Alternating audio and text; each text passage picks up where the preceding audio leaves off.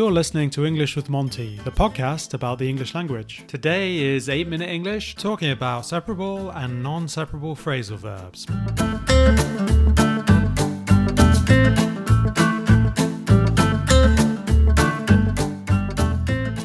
Hello there and welcome to 8-Minute English. I've got Ben with me today. Hi Ben, how are you doing? Hi John, I'm very well, thank you. How are you? I'm doing really well. Today we're going to do something about word order for phrasal verbs, because phrasal verbs is typically pretty difficult for people, but it's also the word order that can be an issue, can't it? In terms of word order, what do we mean by that?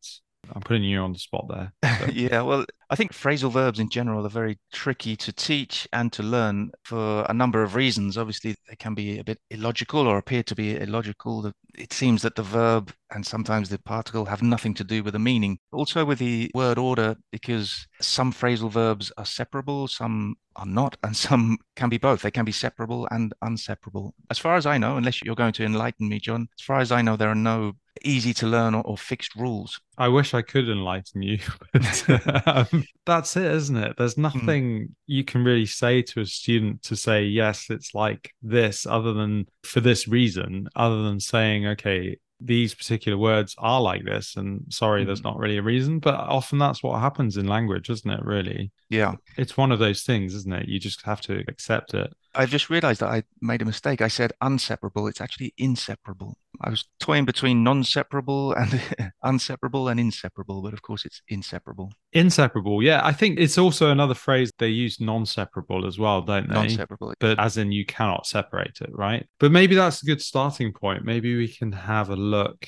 at non-separable or inseparable. In fact, inseparable phrasal verb sounds a little bit like they're always together, isn't it? It's like emotionally connected. That exactly. They burst into tears if they were separated. That's probably why they don't say inseparable in the grammar. No. So yeah, let's go with non-separable. We're kind of using a bit of a prop here through the British Council, which I often find very useful. This idea, some phrasal verbs cannot be separated at all. Okay. This is because they're intransitive. That means they cannot take a direct object. The example they gave here is I grew up in London. That's not true. I grew up in the Midlands. But anyway, you cannot say I grew in London up, because that makes no sense. It sounds silly. It does sound silly, doesn't it? They had a couple of other ones, because we were talking about particles as well.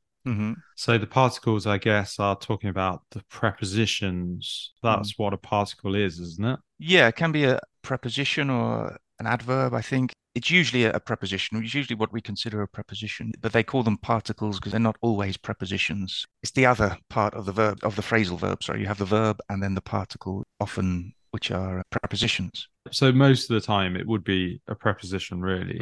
And then you've got certain phrasal verbs that maybe come with a couple of particles. An example they got here is I came up with a great idea. To come up with something, it just comes to your mind in that moment, isn't it, really? Yeah, it's something as spontaneous, or maybe in this case, something can come up spontaneously. It comes up in conversation, or you can come up with an idea. You can often infer the meaning of phrasal verbs from the component parts. So come and up, if something comes up, it appears, doesn't it?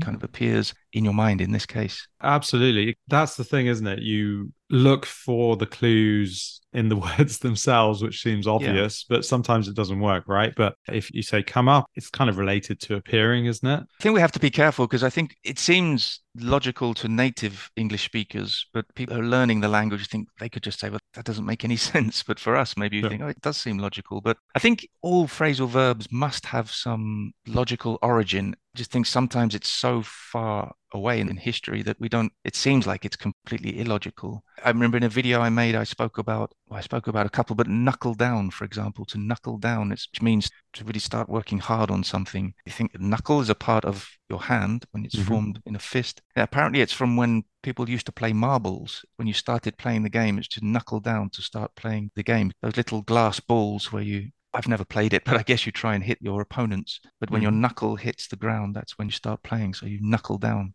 to start playing the game. That's curious. Cool. There is a logical origin, but it's very difficult to, if you don't know that origin, it's impossible to guess. So you just have to learn it as one chunk of vocabulary. That's right, isn't it? But Mhm. it's trying to make that connection if you can to some extent, Yeah. if it's there, just to help you, I suppose. So with this came up with, obviously you can't say I came up a great idea with. Hmm. The came up with has to come all together. It cannot be separated. It's non-separable. If you're using the pronoun as well, I've got a great idea. I came up with it just now. So again, obviously you can't say I came up it with just now. I mean, it just sounds very bizarre, doesn't it, to say that? Yeah. Again, it sounds bizarre to us, and hopefully it does to an English learner because once you've spent some time, some years learning any language, but in English in this case, I think you develop an instinct just for something that sounds bad. It just doesn't sound right. Because you can learn, you can sit down and study all the verbs which are separable, the phrasal verbs which are separable, phrasal verbs which are non-separable. But at the end of the day, I think you have to trust your instinct sometimes and just think, oh, that doesn't sound right. With the example you read, hopefully English learners would just think that to me, that just doesn't sound right. I think that's what happens, isn't it? I've noticed that with gerunds and infinitives, a lot of students start thinking, okay, that doesn't sound right, but Hmm. it's just about repetition, isn't it? Invariably. And if you're in an English speaking environment, I guess that becomes more of a common idea, doesn't it? That doesn't sound right. And go with your gut, I think sometimes, particularly at Yeah, higher levels, can work sometimes as long as you know. Well, you don't even need to know the principles. It's just as long as you know that these things exist, right? exactly. I think you can't underestimate your instinct or Mm, intuition or whatever. It comes from somewhere. So it often happens. I mean, I have students who are doing a task and maybe they have four different options or word options to complete a task, and they say, oh, they're all synonyms. They're all exactly the same. And perhaps they are synonyms, but only one word fits in the gap, maybe because there's a preposition or a collocation. And I just say, go with your instinct. Just read the sentence with the four options and choose the one that you think sounds best. I would say probably 8 times out of 10, they choose the right answer. It's not 100%, but it's a pretty good success rate, I think. So it does work. With yeah. phrasal verbs, it's perhaps a little bit trickier, but it is possible. No, I think it is. And it's just getting into the habit of maybe listening to them and not necessarily always using them. But if you are going to, yeah, just think about this idea, really, isn't it? We've maybe got one more example that they were talking about. Is it look up to? That's another non-separable one. So Hmm. to look up to somebody, it means they're your role model in some way, isn't it? You can look up to your dad or your mum in the sense that you respect them and the things that they do you want to follow in some way because you're Hmm. proud of them. Admire them, I think you could Yeah, say. definitely. That was part one. Stay tuned for part two. You've been listening to 8 Minute English.